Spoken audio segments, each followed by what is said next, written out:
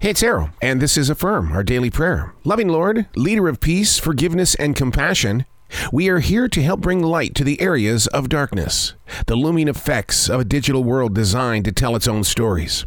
For some, it's amazingly difficult to know the truth over a fable. Through you, Lord, we can find the right way, to be more than just students. The goal in daily discipline is to be activators, making choices that better serve the community. When we wander, you locate us. When we stumble, we're caught, then set straight.